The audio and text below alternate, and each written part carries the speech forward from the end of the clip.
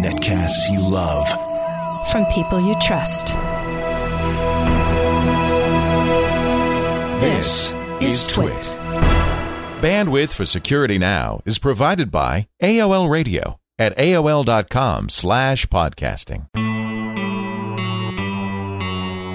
This is Security Now with Steve Gibson, episode 189 for March 26th, 2009. Internet Explorer 8. Security Now is brought to you by Astaro, makers of the Astaro Security Gateway, on the web at www.astaro.com.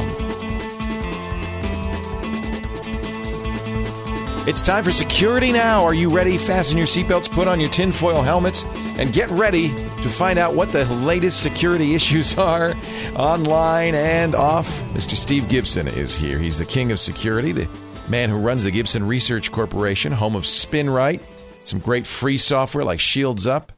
And he joins us, the guy who discovered spyware. He joins us every week to talk about it. Hi, Steve. Hey, Leah. Great to be with you again, as always. I always look forward to my old friend Steve. The second podcast we did on the Twit Network was this show. Yeah, and when you suggested it, I had never heard the term. I think Mark Thompson had used it once, and you said I said a what cast? I mean, it just sounded like some pod person or something. It's like, what the heck? Well, we are glad that you decided to do it, and you've been the most consistent podcaster we've had. Oh, the show is huge. Once you get me going, you can't get me stopped. I remember when you first suggested it, I was thinking, "Oh Lord, I hope he doesn't ask me again." I don't want to do it. And it ended up. It's been the best thing. I really enjoy it. It requires some discipline, but I wrote the weekly column for InfoWorld. Kind of like that for 8 years. Yeah, and never missed one. So although I did have to shut the column down when SpinRite 3 was late, because people were saying, "Hey, he hasn't shipped SpinRite 3. Why is he still doing a column?" It's like, okay, fine. Good point. So, well, you don't do a column anymore. Nope. And SpinRite 6 is pretty stable. So yes, indeed, we haven't changed a byte of code since release in 5 years. What? Has it been that long? Yeah, 2004. I remember when it came out. Yeah. Wow. Yeah. And do you plan on doing a 7?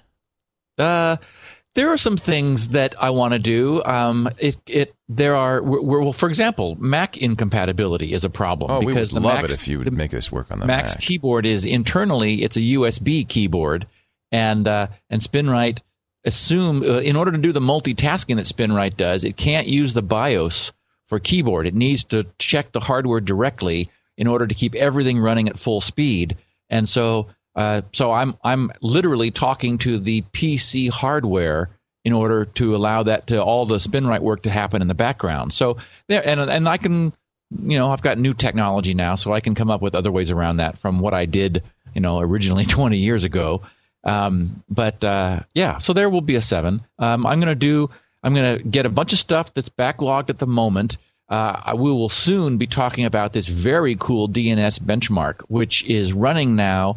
But all the group and the guys in our news groups have just asked for a number of additional features that's going to put some polish on it. That'll get done.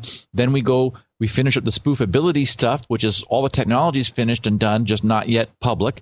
Then the cookie stuff and all of that's finished, but not yet public. And then I start on serious work on CryptoLink, which I'm really excited about. So my plan is to end up with 2 products, CryptoLink and SpinRite, and then switch back and forth, moving them each forward over time. Sounds great. Yeah. Sounds great.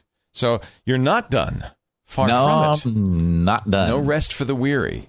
Yeah, you don't get to do your PDP-8 programming for a while. Well, I'll sneak that in. I've actually been relearning the 8, as I mentioned on the Gray-Haired Computing Extra podcast that we did, and appreciating how cute it is. I did spend a couple hours over the weekend building one of the first of the 3 front panels for it. Oh, that's so right. I'm sort of squeezing a little bit of time in for that, just because call that my hobby mode. You got to have a hobby, dude. Got to have a hobby. All right. Yeah. So today we're going to talk about the new Internet Explorer. We're going to talk about naturally from a Security Now perspective. I mean, I don't care about new UI widgets that slices, web slices, and accelerators. I mean, those are nice UI things. My focus, as always, is what does this mean from a security standpoint? Right. What features have they given IE, which, of course, IE has notoriously been, is now the number one vector of infection for machines. So we'd like to see Microsoft hopefully moving IE forward. I've spent enough time with it. I've gone over all the developer notes, all of the backgrounders and all that. And I've got a complete readout for our listeners on IE8 and should they care. Great. Well, we'll get to that in just a second. Also, we've got to do any updates, any tech security news updates, and any errata from previous shows. Before we do that, though, I want to mention, as we do every once in a while, our good friends at Astaro.com. They've been with us since practically the beginning. Astaro is the maker of the Astaro Security Gateway, the fantastic device designed for business, small, medium, or large. It allows you to completely protect yourself, and more than just protect yourself. You're getting the best of breed in both commercial and open source software to do everything you would want in a unified threat management system. Of course, the best possible firewall, intrusion protection, complete content filtering, very high performance device. You also get things like built-in, kind of automatic things like VPN over SSL, of course, IPsec, L2TP over IPsec, PPTP tunneling with SSL. You also get email encryption in the new version 7, SMIME, and OpenPGP as well. It's transparent to your users. Inbound email automatically decrypted, outbound email automatically encrypted. And because of the nature of the UTM, both incoming and outgoing mail is verified and forwarded both through virus and content scanners before your users even see it. This is what you need to do to protect your enterprise these days. Complete filtering over their web use, their peer-to-peer networking use, their instant messaging. And I said large enterprise, too, because it scales. Their kind of unique brand of active clustering enables load distribution for as many as 10 ASGs, eliminating the need to install additional load balancers. I mean, I could go on and on. They are really a class act, a great device. And you can try it free in your business right now by calling 877, the number 4, ASTARO. That's 877, toll free, 1-877-427-8276. They're global, so you can also go online to Astaro.com. I'll tell you, this is amazing. And if you're a home user and you just want to take a look at what the big fuss is all about, you can get it for free for non-commercial use at Astaro.com/security now. ASTARO. Call 877, the number 4, Astaro for the Astaro Security Gateway. This thing is a rock. You're going to love it. All right, Mr. G, what's the latest in the world of security? Two little bits in security news. One I thought was really interesting. A botnet has now been found running autonomously in routers. Are you saying it's a artificial intelligence? And it's no, it has. It's not Skynet yet. Let's hope it doesn't go in that direction. But you wouldn't think routers would have the juice to do that. I mean, well, it turns out that these routers that are Linux based, they are running a Linux core.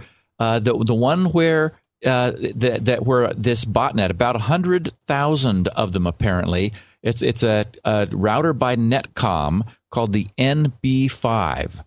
And the problem with this is that for some length of time, the router was being shipped with firmware that had the web interface and the SSH Telnet protocol both open and exposed to the internet. Please. So, I mean, it's a classic mistake. So they have this. Was it as default password or something? Yeah. And in fact, there was one version of firmware that needed no password at all. Oh. That you just connected to it by stumbling on its port. And of course, again, we were talking the other day about default, like the default port for SSH, and one of our it was in the Q&A last week, and one of our listener who asked the question mentioned that he was running it on a different port. And I said, yay, that's important. because important anyway. Important. So this DSL router, it ends up being found by other bots in the net that are scanning. So it's a worm also, and they then leverage the web interface and the exposed telnet port to transfer themselves into it. They're not able to write themselves permanently, so they're just living in RAM. But this botnet agent is able to copy itself, spreading virally, or like in a worm. Really, there is, I guess, no verb for that. Wormily doesn't really work. Yeah, I like wormily. Okay, wormily. So it just wormulates and worms its way across the internet. And apparently, where this was found, it uses standard IRC chat to organize itself.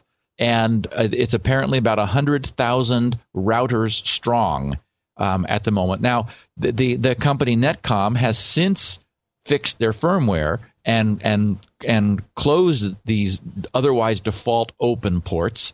Yet there's firmware is not something that everyone's updating all the time, and so much so that there's 100,000 of these that even though the firmware has been patched, these particular routers haven't been. If we happen to have any listeners who have this Netcom NB5, all you need to do is power cycle it, and that'll flush any worms out that may have crawled in. And you could use a port scanning site like mine, like Shields Up, because when you scan with Shields Up, we will be checking your public IP, not your private IP behind the router. So we'll show you your own public IP. That's what we were checking, and we would show you port 80 and 22, the telnet port, as being open by default, unless your ISP is blocking that. In which case, some ISPs are do not allow you to run web servers, so they would be blocking port 80. So it could be open, but we would still not see it. On the other hand, nothing else on the net would see it either, except perhaps somebody who was also on your same ISP, depending upon where that port 80 filter was. So anyway, you would want to make sure, if you have this Netcom NB5 router, make sure that you've got its WAN side administration stuff disabled by default, because some versions of firmware didn't do that. The only other real news is I did want to comment that since our last podcast a week ago, Adobe's Acrobat and the Acrobat Reader for the down version of Reader, that is versions 7 and 8, now have updates. I went and checked and updated mine earlier this morning, because when they were supposed to have it done on the 18th, I think it was the 11th and the 18th, the 11th for version 9, then they were waiting a week or being delayed a week to update versions 7 and 8. And I went there on the 18th and didn't find it. So anyway, it is there now for anybody who's still using Acrobat. You mentioned, Leo, that why not just update Reader? And it's because I've got the whole Acrobat package, not just the Reader. Right. Anybody else probably would be served well to just update the Reader, although you can stay with 7 or 8 and now at least solve these security problems. Very good. Which brings up an interesting little side note. I recently accepted responsibility for an infected laptop. A friend that I set up about a year ago got herself infected it happened to be March 12th at 9:15 p.m., because that's the timestamp on all the infected files. And I found something really interesting. She got herself infected by a sort of a generic Trojan downloader that downloaded a bunch of things. What I found interesting was when looking at what it downloaded, there was a Windows Meta file, there was a PDF, there was an HTML file or an exe with an HTML extension. And in looking closely at them, basically this was a spray of all recently known openings in Windows, but all with the same agent, the same infectious agent. So essentially, This was a spray at the machine looking for any porous openings in the configuration and patch level and security of the laptop, and something got in one way or the other, and grabbed her laptop. I thought it was interesting to see, like, a PDF with the most recent PDF hack and the Windows Metafile hack, and all the different things we've talked about. This thing was whatever it was she did was spraying her machine, like trying to find a way in, and unfortunately did. We talked about that before, that these companies in Russia sell kits, exploit kits with a bunch of exploits in them, and they put them all on one web page. And if you happen to hit that web page, it's going to try everything, because maybe you patched this, but maybe you didn't patch that. Exactly. And of course, if she hadn't patched anything, I guess it would have had a field day. I guess it's just all of them come in, right? Holy cow. I in classic errata, I misspoke. I think it was last week. One of the Q&As, I mentioned that SSH used SSL, and it's not the case. SSH has its own transport. The reason I got confused was that they, TLS is transport layer security, and SSH calls their protocol transport layer protocol. Right. So it's like, okay, let's, for the record, make that clear that SSH is not using SSL tunneling. It's got its own, which is also secure and has, virtually the same set of protocols and operation, and fundamentally it is SSL, but not formally. So that's, it has its own. It's using, what kind of encryption is it using? Oh, it's got it in the same way, and we'll be talking about SSL protocol here very soon, as I've promised.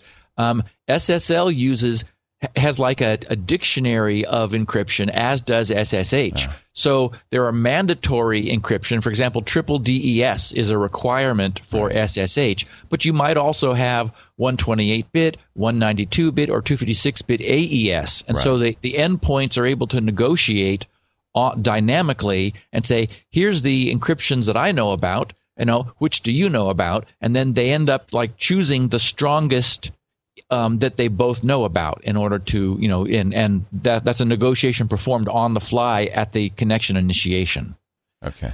Another little tidbit is every so often I find a fantastic little piece of freeware. And, people have said, oh, Steve, you should do that all the time, or tell us what all your, freeware is. And it's like, well, I tell you the good things I find. I found the AllSnap that I love, where it snaps the for Windows, it snaps the borders of Windows to other windows or to the screen, which I really like for quickly aligning things. Then more recently, I told everyone about CatMouse, KATMOUSE, which has this wonderful effect of automatically scrolling with the mouse wheel whatever your mouse cursor is floating over, without having to click in the window in order to bring it to the top or make it current, in order to give it so-called focus.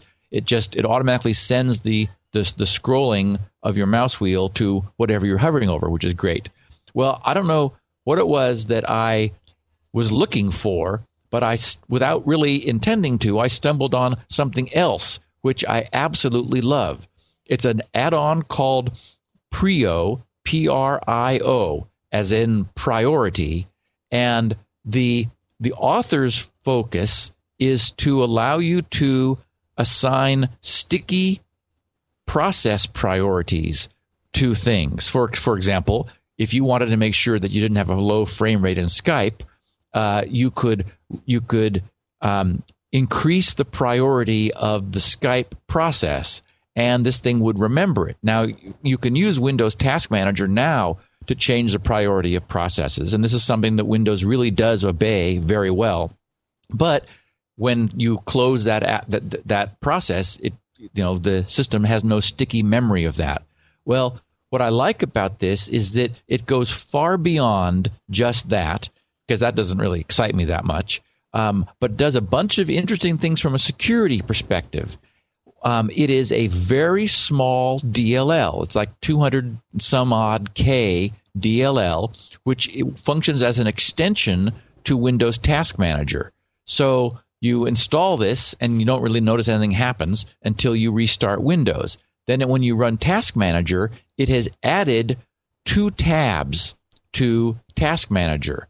In the normal process view, which is where I spend a lot of time, like just sort of, in order to enumerate all the processes that are running, see how much memory they're taking and so forth, it colors them based on whether they are signed or not.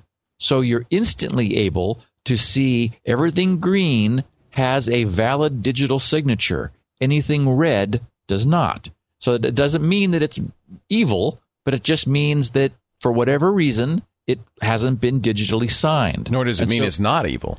Right? I mean, just because it's digitally signed doesn't mean it's completely safe. You just know who it came from. Exactly. Right. Then the other 2 tabs are really nice. One is a services tab. So you're able to instantly look at all the services that are running, similarly colored with green and red. And, non-signed services are much more rare than non-signed executables. And so, there's like, oh, wait a minute, why is a service that I've got not signed? I just clicked the tab as I was talking, and I noticed that Parallels DHCP service for Virtual NIC is running. Well, first of all, it's not signed, but it's like, wait a minute, why do I even have that running, taking up a chunk of my machine's resources? So after this podcast, I'm going to go disable that, which you're able to do from this interface also. And then the last thing is the last tab it adds is a TCP/IP monitor tab that is essentially a real-time netstat that shows all of the connections all of the IP connections your system has, the state that they're in, which processes are using them, and whether those processes are digitally signed or not. Anyway, I absolutely, for people who've been listening to this and saying, hey, that kind of sounds like a good thing, I recommend this without hesitation. It's a very cleanly written, very small, lightweight, not loading down your system, little add-on. And it's really enhanced my Windows Task Manager. Very cool. And my last little bit before we get to the topic is I found a really fun little blurb about SpinRite from someone who asked me not to say his name for reasons that he makes. A spy? No, he didn't want to embarrass the person who he helped with SpinRite. Okay. Actually, he sent this on January 1st, 2009, so a couple months ago, and he said, SpinRite eases the path to retirement was the subject line. He said, hi, Steve. In the unlikely event that you do choose to read this out on Security Now, I'd appreciate it if you could avoid mentioning my name. My location is fine to reveal. Oh, he's in Toronto, Ontario. He said, to avoid embarrassing the friend who's the subject of this piece. Thanks. Although, actually, his friend's name, I don't think, was revealed. So I don't know if she's someone who listened to Security Now. But he said, as a longtime Security Now listener and a computer user since roughly the dawn of time, I'm suitably paranoid about pretty much everything I do with computers, which is why I've always detested Outlook's way of lumping everything about your email into a single file. I've never been able to shake off the worry. What happens if the file gets corrupted? Oh, I agree. Oh, yeah. I mean, it's bad. The main reason I don't use Outlook is that big old Outlook.pst file is such a bad idea. Well, and, for example, Eudora. I use Eudora, and every folder is a separate file, but it's a plain text file. You're just able to scan through it, and it's very in standard Internet MBOX format, so other programs can read it. I mean, this is how it should be done. Yep. So he says, what happens if the file gets corrupted? So I've stuck to programs that don't put all your eggs in one basket, like Eudora, and lately Thunderbird. Well, eventually it happened, but not to me, to a friend who just retired from a firm she founded 20 years ago and which had recently been sold to a multinational. She needed to move her email archive over to her newly bought laptop before her old one went back to the company.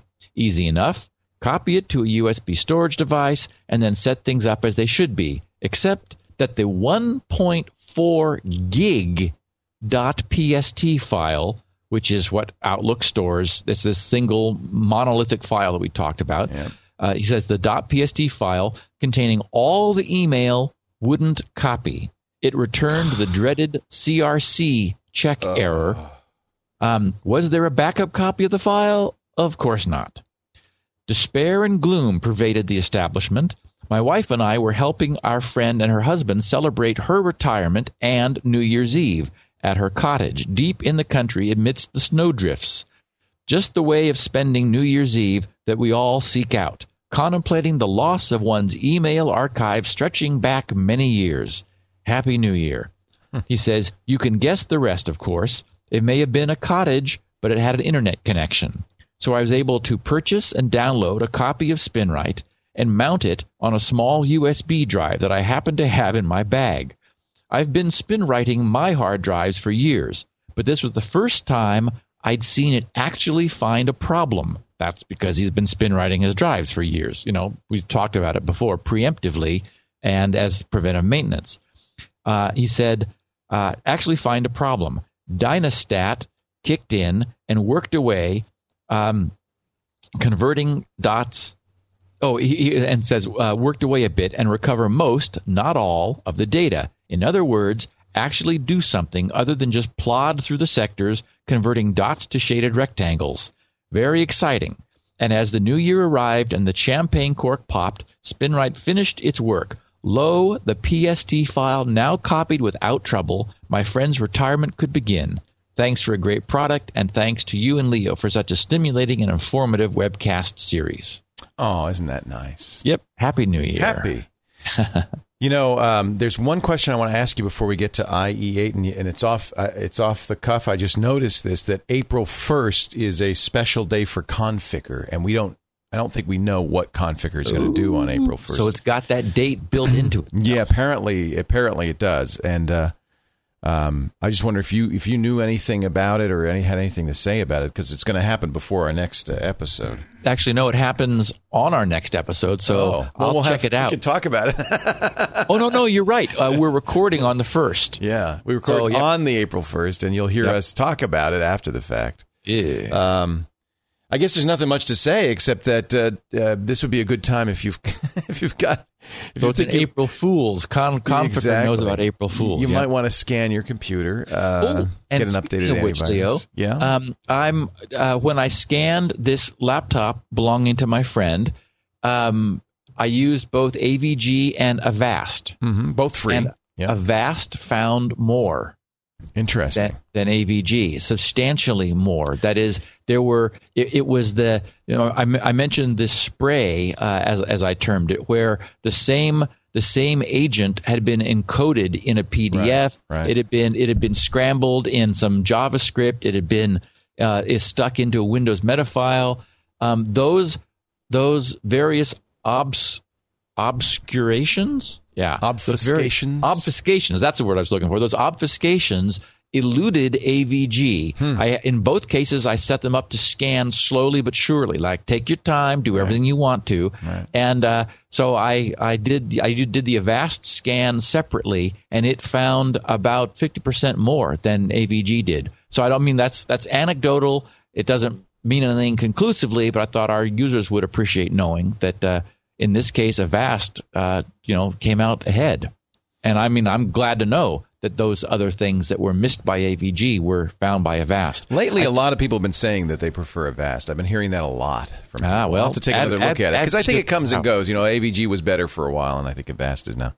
Yep. I still prefer ESET, not 32, but I'll send you. You can download a free copy. I'd be curious if you see anything different from that. I'll take it. I'm going to run. I want to try the MSRT scan that we've talked about. Yes. The really deep, deliberate scan. And I made several backups of her. Oh, good. I was going to say, drive. This is good. You could keep an image of her drive and use it as kind of a test bed for these guys. I'll do that. I'll report next week. Oh, good. Good. So let's get to the matter at hand. Internet Explorer 8. Yes. Well, this is the first major update since IE7, which happened in October of 2006. So a little over almost 2.5 years we've been living with IE7. And in fact, IE8 has been in beta for just about a year. And it's interesting, too. When I was thinking about this, I thought, we didn't mention that the 20th anniversary of the web had just recently occurred a week or two ago. The World Wide Web turned 20. At that time, IE turns 8. So actually not clever. 8 years, but at least 8 versions. I'm trying to think. Yeah. Let's see. IE, because I remember I did an editorial on the site in 1995 when IE 3 came out, saying, "Watch out, Netscape, Microsoft's here on the march." On the march. And if I were you, I would sell my stock, which kind of irritated Mark Andreessen, as I remember. But it turned out to be right. So 3 came out 14 years ago. Wow. IE1, I don't know when it came out, but it must have been, I think, didn't they bought Spry's code. I can't remember whose code they bought. They started with a code base. It was either Mosaic or Spry's browser. I think I remember it being Spry. Yeah. Yes, and that would have been couldn't have been earlier than 93 or 94. So it's probably 15 years old, 16 years old. Yeah, it's funny. I had an occasion to fire up Windows 98 the other day. I'm this forthcoming DNS benchmark, which has revealed some really cool things, Leo, about, for example, routers you don't want to have doing your DNS proxying because, well, we learned that it's possible to crash them, but also they just tend to slow things down and they're unreliable as a DNS proxy. But, we'll be talking about that when I talk about the benchmark. But it was because there was something, I know what it was. I had, in the intervening years since I'd been programming 98, I had changed the way some of my Windows API code works, and this benchmark is heavily multi-threaded, and there's some parameter changes between XP and the NT flavor OSs and the older 95, 98, so that this thing wasn't working on 98. So I fired up 98, installed it in a VM, and so that I could, contain it and work with it. Well, I had the most interesting feeling, though, using it. And that was, for all of the movement that Microsoft has made all this noise about, there really not that much has changed. Yeah. You look at 98, it's like, everything's sort of in the same place. Kind of familiar. The way I remembered it. And it's like, wow, how long ago was that? And why does it, not seem that different from XP at the moment, which is where I still am. I'm not over on Vista, where I guess things really have begun to look a lot different. Yeah, Vista and then 7 are very, very different. But, one of the things that makes the Microsoft successful, and one of the things that's always been a benchmark for them is downward compatibility, supporting legacy. So they don't, because business users are their primary market, they really don't want to change too much from version to version because they don't want to have to do a lot of retraining. By the way, I've found a page on Microsoft's site written by Sandy Hardmeyer called The History of Internet Explorer. They bought Spyglass's code for Mosaic. That was it. Spyglass in 1995. They licensed the source code for Mosaic to Microsoft. The first version of Internet Explorer was not released with Windows 95, but came out later with the Plus Pack. That's right. And then they put out something called the Internet Jumpstart Kit, and then the Internet Connection Wizard. So it's only about 14 years old. Wow. Just so you know. Well, so we've got a new IE8, and I want to talk about the things our listener base cares about. I did hear you and Paul talking about, from a feature standpoint, the web slices, which are like little mini pages that IE will automatically poll on remote servers and looking for any changes, and then alert you to those, and various other sort of UI things. But of course, my focus is what kind of a job have they done from a security standpoint, and security and privacy. It's worth mentioning that unfortunately it is still the slowest browser among the top 5 on the net. Yeah. Chrome comes in as the fastest in running the Sun Spider JavaScript benchmarks. Firefox in number 2 place, Safari, surprisingly, in number 3, and Opera number 4 position and IE8 number 5. Now, Microsoft makes a bunch of noise about how fast it is and that it's the fastest.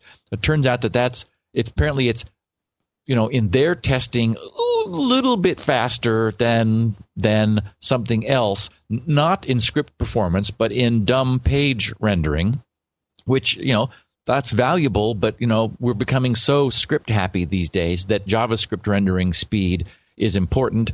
Chrome just apparently is way faster than the rest of the pack, really. Firefox is 59% faster than IE8. Although Chrome, I should point out that if there's a Firefox 3.1 beta that is considerably faster than 3. Oh, good. Yeah, so they're paying attention to this.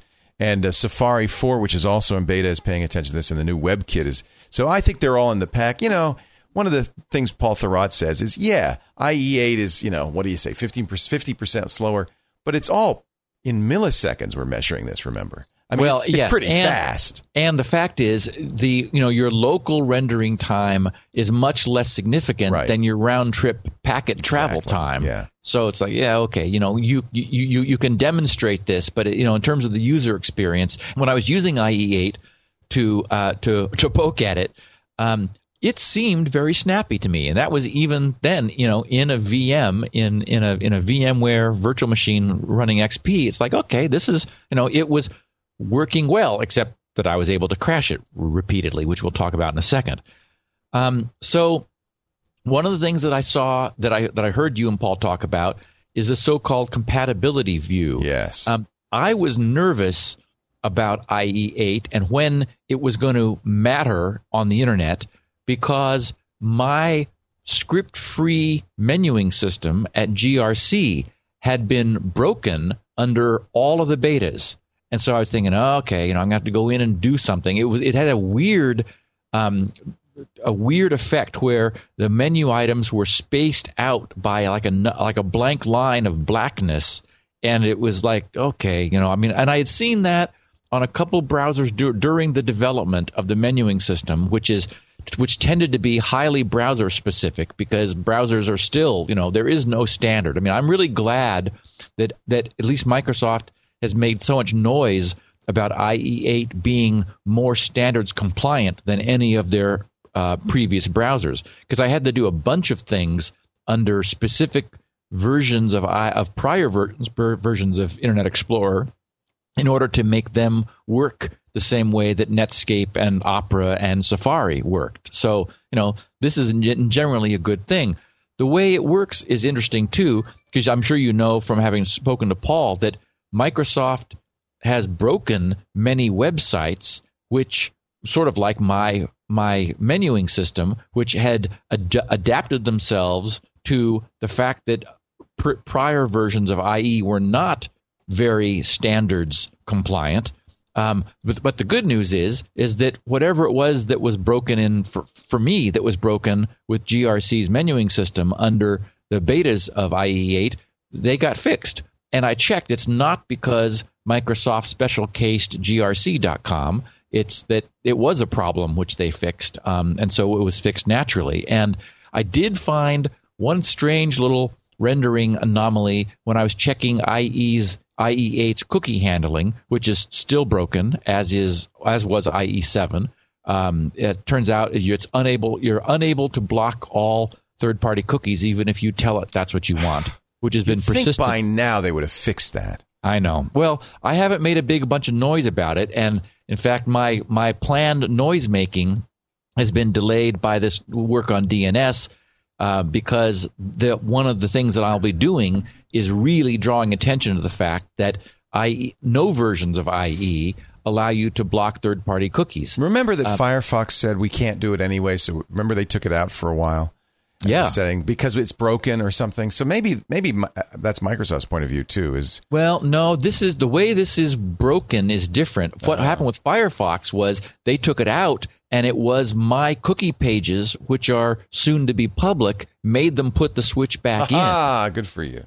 Yeah, because they knew that people were you had to go through that weird about::config, right, and then bring up that whole page of stuff, and then type in COOK to find only the entries about cookies, and then go change some random. I mean, it would have been a real pain for people to fix this, but we're going to shine a bright light on this, and it turns out that IE is among the most broken of the browsers in terms of cookie handling.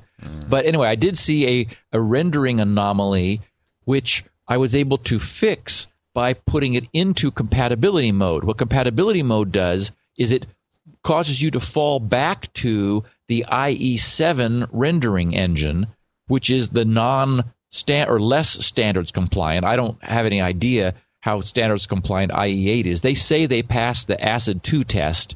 Does that matter, Leo? It is a compatibility test. It's a very difficult test, and no browser, to my knowledge, does it 100%. So yeah, it's important. It's a CSS test, So it is. I think there's an ACID 3 now.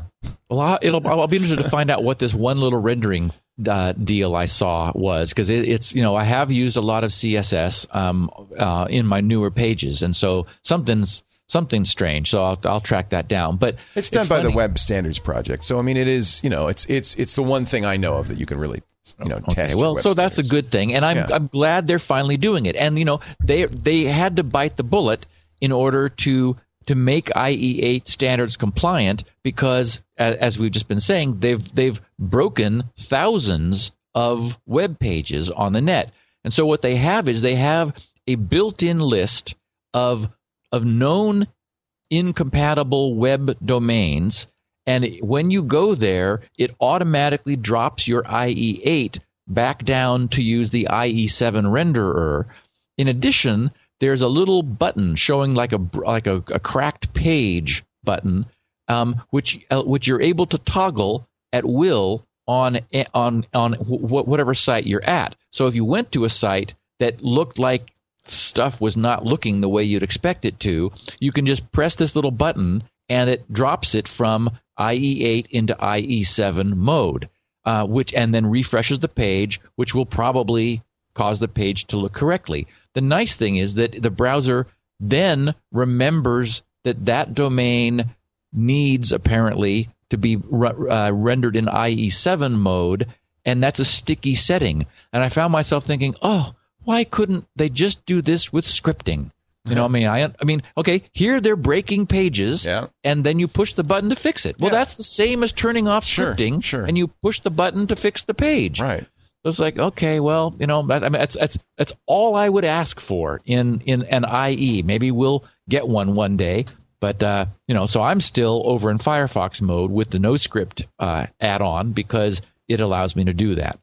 Somehow, I doubt that's ever going to happen. I know. I don't think so. Not from a mainstream browser. But They have done one amazing thing that I will get to here. One of the things that they have done is they have enhanced the delete browsing history. You are now able to surface a whole bunch of buttons on their little toolbar. So, for example, delete browsing history, you're able to say, I want to add that to my toolbar. What they've done, though, is that you can optionally accept, that is, make an exception for any of the sites which are in your favorites.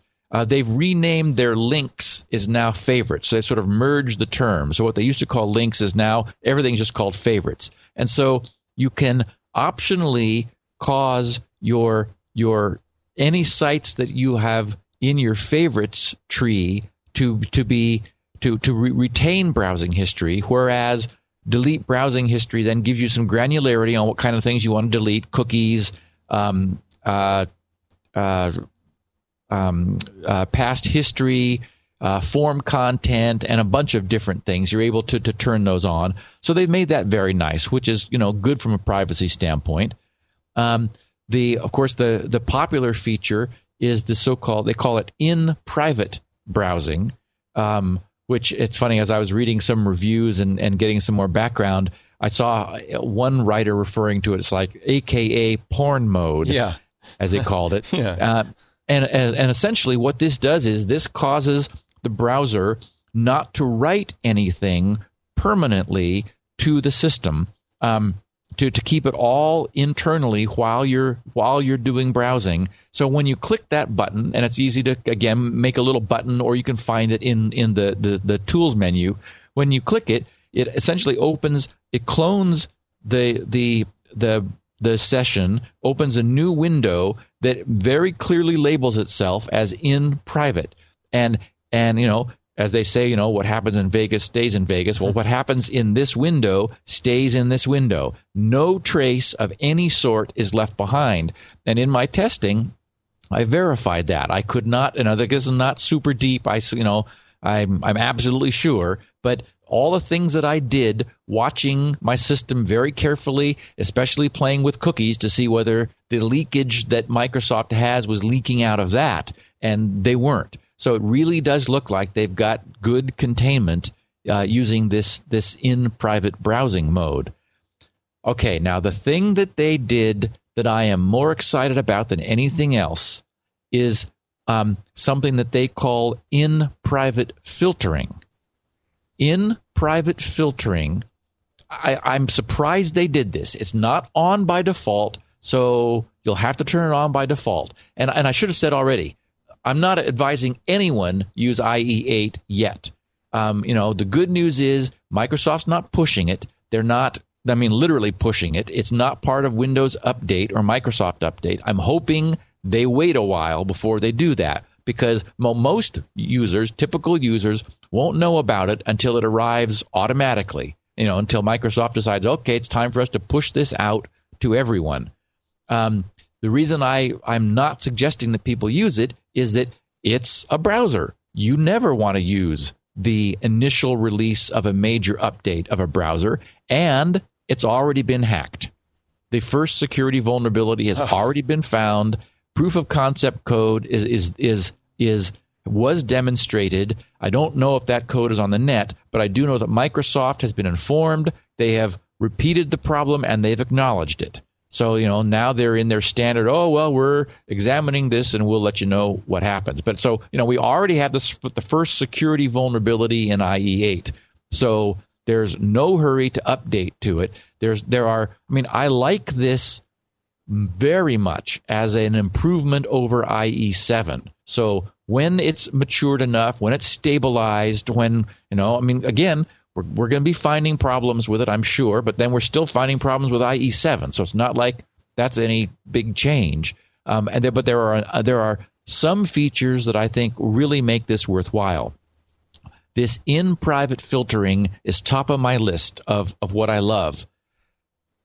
If you turn it on, and it's not on by default, but if you turn it on, the browser, IE7, running in both in private mode and not. So this in private filtering is different than in private browsing. So this is the normal default browsing behavior. It looks at third-party content as you browse the web. And if it sees that you are going to multiple sites and those sites are receiving you're receiving the same kind of third-party content from the same third parties, at some point of multiple hits, it blocks it automatically. You choose how many sites, how many times you have to encounter it before the block occurs. I wish it would let you set it lower than 3, but 3 is not bad. You can choose between 3 and 30. And default is 10. So if you turn it on, a privacy conscious person will probably crank it down to 3. And I experimented with this. I turned it on, set it to 3, and then I went around to places I figured were going to be giving me junk. MSNBC, Wall Street Journal, CNN, CNBC, CNN, Disney. I just chose a whole bunch of sort of, messy third party junk coming at you from all directions sites. And sure enough, I quickly accumulated a bunch of debris.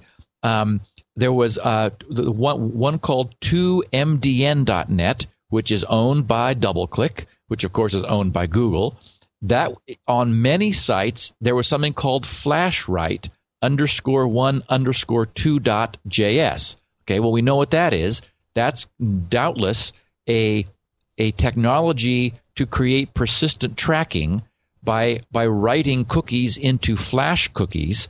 And this is a little .js JavaScript that is running in browsers. So after having encountered it 3 times on different sites, IE stopped requesting it. It started blocking it all by itself. I ran across 2 things from googlesyndication.com, render_ads.js and show_ads.js. DoubleClick.net had something called test_domain.js. And I remember dissecting that some time ago and seeing that it was basically DoubleClick probing the settings in your browser to learn about it. That's why it's called test domain. And then it was, sending information back. So again, blocked after having encountered it for the 3rd time. GoogleAnalytics.com was running GA.JavaScript, obviously GA for Google Analytics, and QuantServe.com was running Quant.js. And this I was able to cause to happen in the course of about 4 minutes. So, this is a very cool thing. And what I like about it is it actually shows some innovation from Microsoft, which we rarely see in this space, especially since they seem so determined to be Luddites in terms of browser technology. Their theory is that because pages are now often deliberately mixing content, the so-called mashup pages where, for example, you go to MySpace or Facebook or something, and there can be applets which are scripting, which are part of the page being sourced from another server. Well, the question is that bad? Is that privacy impinging, or is that something that you want? And so Microsoft's concept is, okay, if we set that to 10 so that you would have to encounter the same thing from the same source in 10 different domains. Well, the idea is that's unlikely to happen for something that's like an add-on to Facebook or MySpace or something. That's typically only that domain, MySpace, would be sourcing a so-called mashup add-in in the form of some scriptable agent, from one other given site. So it allows that, even if you've got this thing cranked up or cranked all the way as tight as you can, to block after three different events. So it would allow it by default, but things that are truly tracking sorts of things, like all these DoubleClick events and Google Analytics and QuantServe, for better or for worse, those are being sourced, spread across the web, and they are for the purpose of tracking. IE will adaptively block those, which I think is spectacular. So it sounds like you think this is a good, secure update. Well, I think that this is I would call this a welcome feature. So that's the in-private filtering feature of IE8. Now, I'm not leaving Firefox, but IE still has a 65 or plus % market share. So, so more than 2/3 of the world are going to be using IE8. Now, unfortunately, this is turned off by default, but for people who, for whatever reason, want to stay with IE8, it's easy to turn this on and to crank it up to maximum intolerance, which is to say, set it to 3 repetitions. And then it's also kind of fun. The reason I know all these things are being blocked is that there's a nice user interface where you're able to see that. And if you decided, hey, I want Google Analytics, that's something I don't want my use of the internet to block, you're able to go in and not default block, but to choose from this growing list of things it finds. You can say, I want to allow ga.javascript, and Google Analytics will be allowed to run as you roam the internet. And you might want to say, I want Google's ads, so you can turn on render underscore ads and show underscore ads to turn that system back on. So, I mean, they've really done a very nice job. Good. But you are also able to say block by default after you enable it, which is not enabled by default. Right. So, that's a good thing. Now, they have an adaptive heuristic reputation-based approach also. They have something called Smart Screen Filter. I mean, this is a whole bunch of new terminology that over time we'll become familiar with. But their Smart Screen Filter gives you on-the-fly site warnings based on Microsoft's own reputation database. There's a local cache that grows in your browser of known OK sites. So because generally users are going to many of the same sites all the time. So if your browser doesn't know for sure that some domain is all right, then it'll ask Microsoft, hey, do we know anything about this? If it's known to be a disreputable site, the whole world turns red in front of you. You just about fall off your chair. There's no way to miss this now. The whole background goes red and a pop-up comes up and says, this would be really unhealthy if you go here. Otherwise, as you roam around, your browser will learn that Microsoft thinks most sites are okay, and you won't be seeing this. So it won't false positive, but it's another nice layer of warning to help prevent people from going to sites that are known not to be safe. Now, we know how I feel about ActiveX. ActiveX is like the worst idea that ever happened. It's right up there. It is. It's just a horror. I mean, Look at all the problems that we have with ActiveX. It's basically it's DLLs for the web, which says, oh yeah, let's without asking the user, we're going to download and run a DLL. Well, in IE7, we finally got ask the user. That was that little bar that you see, the little yellow bar at the top that sort of drops down and says, this site is trying to run an ActiveX control. And most of us see that when we do a fresh install on a system, because we'll go to a site that wants to run, Flash, for example, the Flash player, which so many sites are now using. So it's like, yeah, it's fine. Install a Flash player. Well, what's interesting is there's more granularity now. Microsoft allows you to allow ActiveX controls to run only on specific sites. So for example, as I was doing this and immediately wanted to install Flash Player, when I looked in the permissions, and it's like, oh, you want to allow this to be run on all sites or only this site.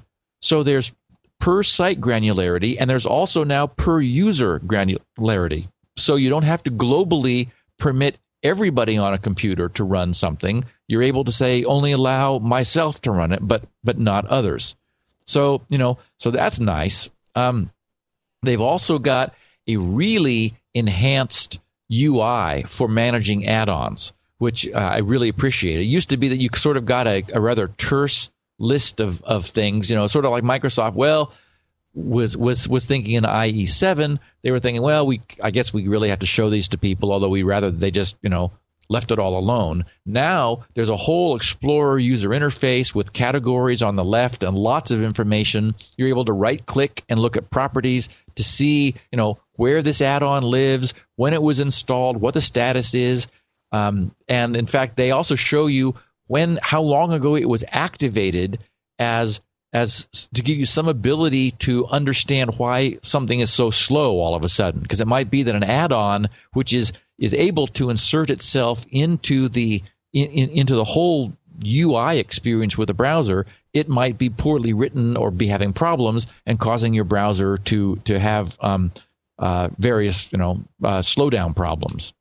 One of the other things that they've done that I appreciate is they highlight the domain name. So if you put in, for example, www.grc.com/ and anything, everything except grc.com is light gray. and grc.com stays black, or Microsoft.com or Windows or Leoville. I mean, whatever. The browser recognizes the domain name and highlights that in the URL, which has the effect of helping, again, to prevent people from being fooled by domains which are compound, where, for example, it'll say paypal.com dot something or other, and then dot evildomain.ru, where, people will look and they'll see paypal.com and going, oh, good, I'm on PayPal.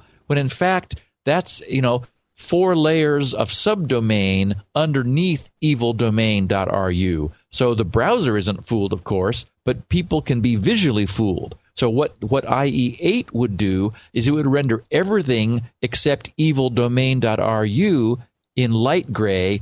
Evildomain.ru would be made black. And so your eye just automatically goes there. So that's again, I'm liking all of this. It's like Microsoft has really sat down and said, okay, here are the problems people are having. And these are not just with their browser. This is, browsing in general. It was not designed for safety, unfortunately. It wasn't, safety and security wasn't even a consideration when this was all being originally created. So it's nice that they've done that.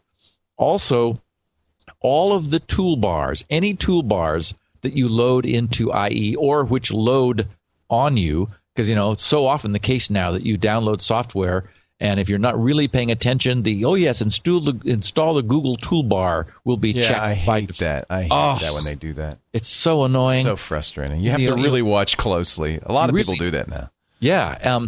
The good news is there's now a regular little red X close button to the far left of every IE toolbar. And just for the heck of it, I did install the Google toolbar, wondering if that was a per toolbar thing or not. And it's not. No toolbar has control over it. So every toolbar gets it. And so it's easy to just say, whoops, I don't want that. You just click on the little close button. That pops up a dialog that then allows you to determine, how sticky and, you want this to be, to disable it and any of the components that it invokes as well.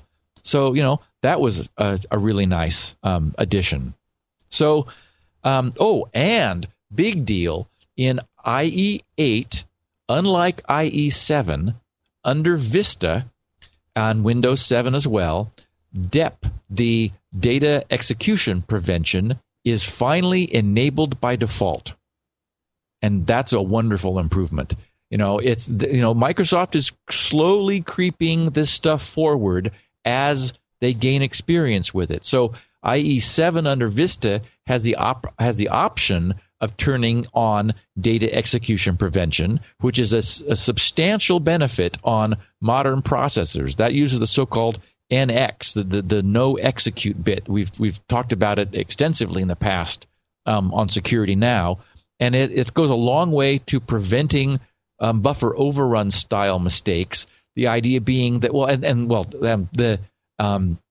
the idea being that you don't want data to be executable. And so, for example, we've recently had these problems with PDF files and with image files, JPEGs, for example, that are leveraging the rendering engine of the image or the page has a problem. So essentially, the data space is executed, so people are able to put code in an image and cause it to run. Well, not if you've got data execution prevention enabled. The problem is it's disabled by default in IE7. It is enabled by default in IE8, and that is a huge win for long-term browser security. So that's, if we don't get that under XP, we have to wait for Vista. But of course, a lot of the world is either on Vista or getting ready to move to Windows 7. So, that's going to be another really big deal. Now, in addition to saying don't use IE8 because it's new, I have to say I would be skeptical about it because it's so crashable. During my brief testing of IE8, because I'm not living there at all, I crashed it a bunch of times. In fact, I can't get it to display the Wall Street Journal, WSJ.com, site and multiple pages there deliberately. I wanted to play around with its tab grouping features, where if you open a tab from another one, like you hold Control down when you click, that says, give me, don't switch this page to that URL, open another page. Well, IE claims as a feature that it opens the new tab immediately to the right of the current one, which it does, and that it calls those similar tabs and it colors them in order to visually group them. Well, I wasn't really able to get very far with that test, because on the third one that I opened, it just completely crashed the browser. Now, the browser's got anti-crash protection. One of the features from a user standpoint is that they're saying that individual tabs are running in their own processes. So if a tab crashes, then it only crashes that one tab. I saw the browser trying to do that. I got a little pop-up notice, a little balloon that said, this tab crashed. Actually, I wrote down what it says. It says, quote, this tab has been recovered, unquote. The second line, a problem with this web page caused Internet Explorer to close and reopen the tab. Unfortunately, it tried. I don't know if it got an endless crash loop or what, but it never came out of that condition. The processor showed 100% CPU utilization, and the whole UI was destroyed. I forced it to die, and then when it came back up, it tried to reload. It asked me if I wanted to reload all the tabs that I had. So they've got that, sort of like crash recovery stuff. But when I said yes, it all crashed again. So it's like, okay, I don't think we're quite ready to have everyone in the world be using this. I like the fact that you can reopen tabs that you closed by mistake. I sometimes click close on a tab I didn't mean to, and it's like, ooh, shoot. And, Firefox allows me to do that. IE has that now too.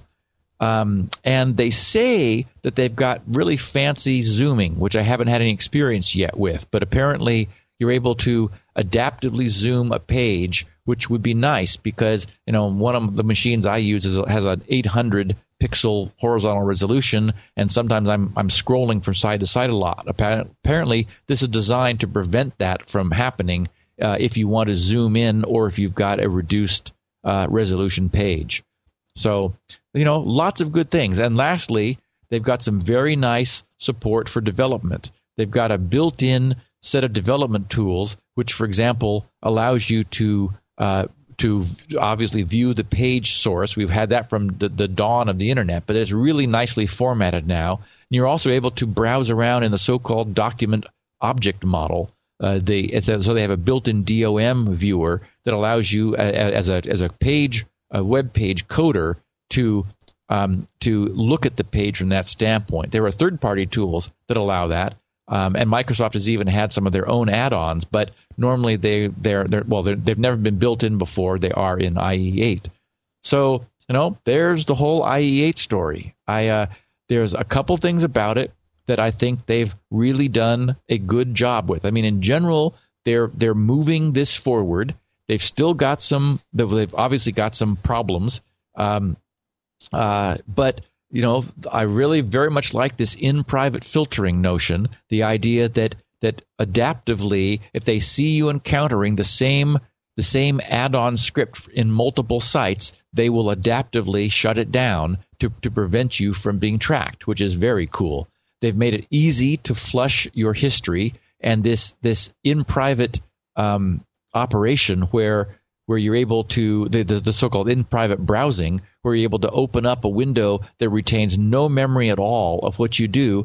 Those are all very cool features. And a lot better control over ActiveX, although, we still have ActiveX. We're suffering with, the never-ending problem of that security. Yeah. Well, they'll never get rid of ActiveX. Too many things rely on it. Yep. And as you say, they will never get rid of scripting completely. So, right.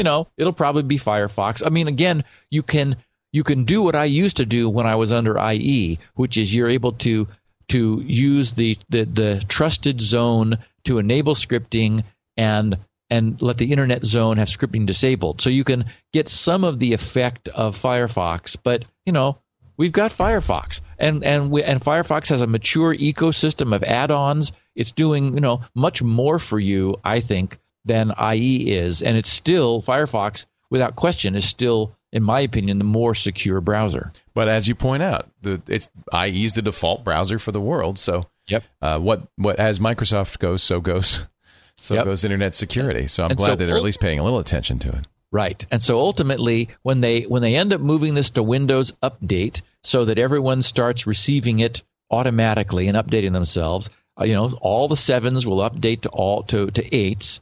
And to the degree that the default settings are useful, and I think these default settings, there's more attention to not letting inattentive users get fooled. This will move the security bar further along and in general be a good thing. And there are some features that it would be nice to see a Firefox steal. I mean, this adaptive website tracking elimination, that's a very cool thing. I like that a lot. I'd add that to Firefox in a heartbeat. I bet somewhere there's a button that you could change it from 3 to 1 or that so that it doesn't wait for 3 tries to turn it off. Yeah, it may. In fact, I did try to go down below. Of course, it stopped it somewhere. Yeah, I bet there's somewhere some setting. We'll find out when it comes out. Yeah. I've been using 8 on Windows 7 for some time, but that was kind of a pre-release, and now it's out for everything but Windows 7, actually. And again, no hurry to jump to it. It crashes on the Wall Street Journal website like hard crazy. To believe. That's just hard to believe. Already, it's been hacked. There's a first vulnerability. Mm-hmm. Again, there just isn't. There's nothing so compelling about it that I would think anyone would have to jump to it. I'm going to wait for it to be pushed onto my machine, on my system. I mean, I've got it running in a virtual machine, so I can go visit it if I ever need to. I don't think they'll push it. I remember when IE7 came out, it wasn't even like a forced update or a critical update. It was just, you should really use the new 7. Right. And they'll probably just do the same thing there. Right. In the meantime, I think everybody who's listening here is probably happy with Firefox, and I think they should be. You bet. All right, my friend, thank you very much. A great subject and one everyone needs to know about. If you want to read as Steve talks, we have transcripts thanks to Elaine. She writes everything down, and Steve puts that on his page, grc.com. You can find all the show notes, 16 kilobit versions of the show, and Elaine's transcriptions there. And while you're there, check out SpinRite, the world's best disk recovery and maintenance utility. Yay. It's a must-have. I didn't hear any yabba dabba doos. You turn those off now? Yeah, because I think they're just a distraction. So we're gonna. I've been inspired by you. I'm gonna make a device that will pop my ball if somebody donates $1,000 to Twit. So we're gonna work on that. You want to be careful who you say that to. The blue ball I sit on. You'll pop your blue ball. That's much better. Yeah. And I'm gonna have Nerf gun that's aimed at my forehead, and if you pay $10, it'll shoot an arrow at me. I figure I'm going to take this yabba dabba do thing to the next level. Maybe we could get some sort of a robot arm where it'll throw a shoe at you. There you go. We have a guy. I mean, there's a guy who's an expert in robotics who's going to build some stuff. Cool. Yeah, and we get a ping. We could set it up to get a ping whenever there's a donation. So we'll see. GRC.com. That's the place to go for SpinRite. Oh, and don't forget Shields Up and all those great free security utilities. Some more stuff coming soon. Yeah, I can't wait. Thanks, Steve. We'll see you again next week for Security Now. Thanks, Leo. We'll do a Q&A, and I will remind our listeners, please send me your questions, thoughts, and comments, grc.com/feedback. I go through all of that when I'm preparing for the Q&A episodes every other week. And read as many and answer as many as I can, and we do a great show with those. So grc.com/feedback. Fantastic. Thank you, Steve Gibson. We'll see you next time on Security Now. Security Now.